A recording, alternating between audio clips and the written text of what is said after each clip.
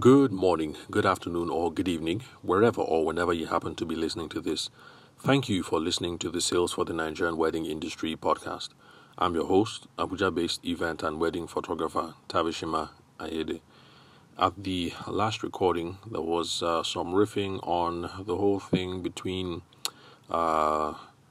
your contracting process and your sales processes, and I think I have 2 more days that I want to riff and rant about a number of things.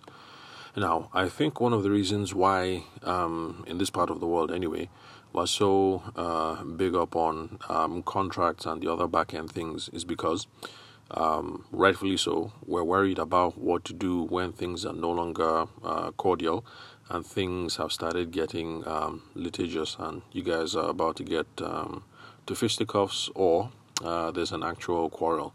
So I think in this part of the world, and maybe in the North American context, that's why people harp on a lot about having your contracts and making sure that your paperwork is straight, because it anticipates, and rightly so, that sometimes there's a breakdown of expectations and relationships, and people are at each other's throats, or people want to run to the courts.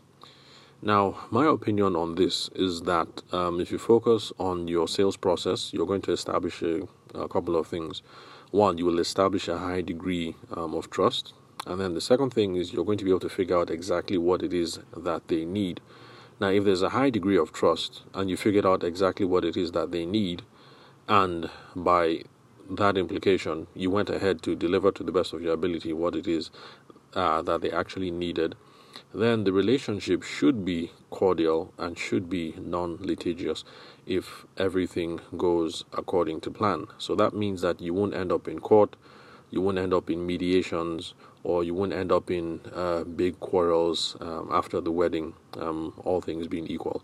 And that's the reason why I emphasize that we start with that first, and with the sales process first. And you will find in Nigeria anyway that a lot of people, realistically speaking, go on for years without the need to have a formal contracting process.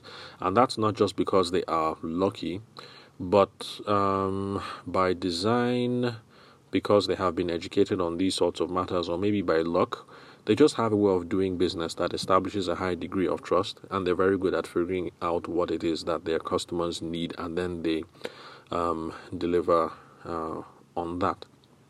So that's a summary of what my philosophy is on these issues. Focus on the sales process because you'll be able to figure out what they need and give it to them. You'll also be able to establish a high degree of trust. And even when expectations were not exactly laid out clearly, because these things do happen. I remember much earlier when, in my career anyway, it used to be a big thing about social media. Photographers would want to get it expressly from clients that these images that we're going to get for your wedding, we can use them wherever we want, whenever we want. It's our property. I have a legal background, and so yes, I can pipe in on the whole thing of copyright law and stuff like that, and image rights and things of that nature.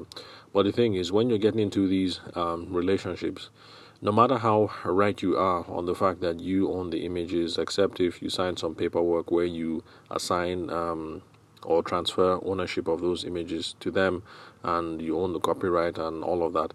When a quarrel has broken out, these things just end up becoming irrelevant, and I think sometimes are not in your best interest to pursue all the way to the end. I mean, there are people who have different opinions on these sorts of things. Now, I know a wedding videographer, one of the big wedding videographers in Abuja, who happened to cover a celebrity wedding a while ago. Well, this was actually a long time ago. Covered a celebrity wedding, and these sorts of issues came up. They went to court, and it was covered in the media, and the videographer was able to get his way. And this certain celebrity there's now an order against the celebrity, so the celebrity can't use the the recordings, the images gotten from the wedding, and I know the videographer personally, and it's something that he's happy with. As far as he's concerned, he's hit the right mark. He has made his point, and most importantly, for members of the public have now been educated, at least in his own opinion, about what people's rights and obligations are regarding to the images and the videos that you get from your wedding. And for him, yeah, he says it's a victory for him, and he's happy with all the time and the acrimony that went through the whole process, and all the money that was lost in the process as well, or rather invested in the process, as he would look at it, because lawyers don't work for free, so you have to pay lawyers every time you want to go out and make this kind of a statement. But on the other hand, there are some other videographers I know who think that, well, with his stature and the level of business that he was already at, that he had better things to do with his time, and he should have just let things be, chalked it up as a loss, and kept up with his business. That there was no point in trying to sully his reputation, because some people look at it as perhaps this might ruin his prospects for future jobs from certain members of the elite or something like that, other celebrities basically. So it depends. Some people look at it one way and say it's good that it happened, he made the point. Some other people say it was a waste of time and it was a waste of money, because really, how much? Even if this celebrity paid you, 2 mil for the wedding, but they only paid 1 mil, you guys are quarreling over the remaining 1, but then you engage a lawyer for 2 million, and then this whole thing takes 2 or 3 years. Like, really, perhaps you'd have been better off just walking away from the whole thing. Anyway, that is an extreme case where you have acrimony. A lot of us are not going to deal with those levels of dispute or acrimony in running our business, because, like in my case, it was something a whole lot smaller. Okay, that actually was the story that I intended to tell before I got off on a tangent. So in my own case, it was a whole thing about using photos on Instagram, and back then Instagram wasn't the phenomenon that it is today. I haven't come across any bride recently that this has been an issue, that, oh no, you put my photos on Instagram. I think it's more commonplace now, unlike, let's say, maybe 7 to 10 years ago, when you wanted to put people's images on Instagram. And so in our case, this was what the issue was, because I was going to use the photos on Instagram, and I just let them know as a common courtesy. And yes, this is one of the reasons why people say put everything in your contracts, because I guess the assumption there is that you put it in the contract, so whether they read it or not, at the end of the day, they signed it, they accented to it, and so it shouldn't solve the problem. Well, in my own opinion, that doesn't solve the problem, because they will just turn around and say, if I had known that was there in the contract, then I wouldn't have signed the contract, and then your quarrel continues anyway, regardless of what it is that they signed or you thought they were aware that they were signing, which is why I focus on having a high degree of trust and being able to figure out what their needs are. Because in the need stage, especially if you have these as questions, you'll be able to find out whether this is a do or die matter with the couple, and if it is, and it's also a do or die issue with you, then it's something you'll walk away from. And if it's something that you avoided or you failed to pay attention to, like in my case, if you have established a high degree of trust, it's going to be easy to work it out without much tension, without much quarrel or the need for litigation.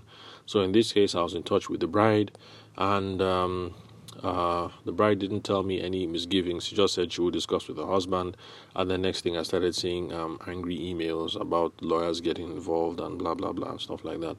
So luckily for me, building up a high degree of trust and rapport has been an essential part of my process from the get-go, although I didn't realize it at the time. So if you remember what the old podcast, one of the older podcasts about what to do when things go wrong and how face-to-face and the phone are better ways of handling it. So in line with that, I just picked up the phone and I called the guy and I'm like, hey bro, what's going on? I saw your email. Like, you guys calm down. Let's talk this over. And besides this whole thing about lawyers, that it's going to involve more money than it's worth, because I mean, after all, how much did you pay for to cover this wedding? And there's a little bit of laughter between me and the guy. I'm like, let's calm down. Let's talk about these things. So what's the matter? And as it turns out, he figured that I was trying to ride roughshod over his wife, regardless of their opinion, because the groom and I happened to be close in age, but the bride was a whole lot younger. So he figured that I was trying to go through her to avoid going through him, as per she's a small girl, so I'll just be able to bamboozle her and use the photos on Instagram. And that actually was the main issue. The main issue wasn't whether Instagram or no Instagram. This dude just didn't appreciate the fact that I was trying to oppress his wife, in quote. And it's something that we talked it over, and there was no yawa, and we're still in touch from time to time today. So that's just an example of what it is that you're going to be able to achieve when you have a high degree of trust and you have built rapport, regardless of whatever it is that you sign in the contract or whatever it is that you didn't discuss. In fact, I'm thinking maybe I might need a future episode where I'll have a much more structured approach about these sorts of matters. But anyway, like I said, this episode and maybe the next one that will follow are just more or less rants about the issue, and then after that we'll just say goodbye to the matter, and then we'll move on to other interesting and exciting stuff. So yes, the focus, trust, rapport, and figuring out exactly what it is that they need. And if all goes well, everything should be cordial, and there's not going to be any need to resort to litigation or any big quarrels or blowouts. Now, whether litigation pays is something that is left for you to determine. Like I said, for my videographer friend, for him, it's a victory. I went to the courts and I stuck it up to these guys, and now they know that they can't mess with us. They can't mess with me. I will not be toyed with. And then for some other people, they look at it and like, come on, how much was the money? I mean, how much did you pay the lawyers? And then really, 2 years, 3 years to make that point. I mean, let's be realistic. In that 2 or 3 years, of course, it was all over his social media and he was showing family and friends and everything. I mean, after 3 years, he has shown everybody that he wants to show, and he has gotten all the use out of it that he wants to use. So really, what benefit has it been? It's not like you can go into his living room and stop him from watching the video with his wife or showing the family members when they come. So really, what was the victory? So it depends on you whether litigation is valuable or not. But I guess you know my opinion. No point in repeating or restating it. So thank you very much, guys, for listening to the Sales for the Nigerian Wedding Industry podcast. I will catch you guys on the next episode. I'm your host, Abuja-based event and wedding photographer, Tavishima Ayede.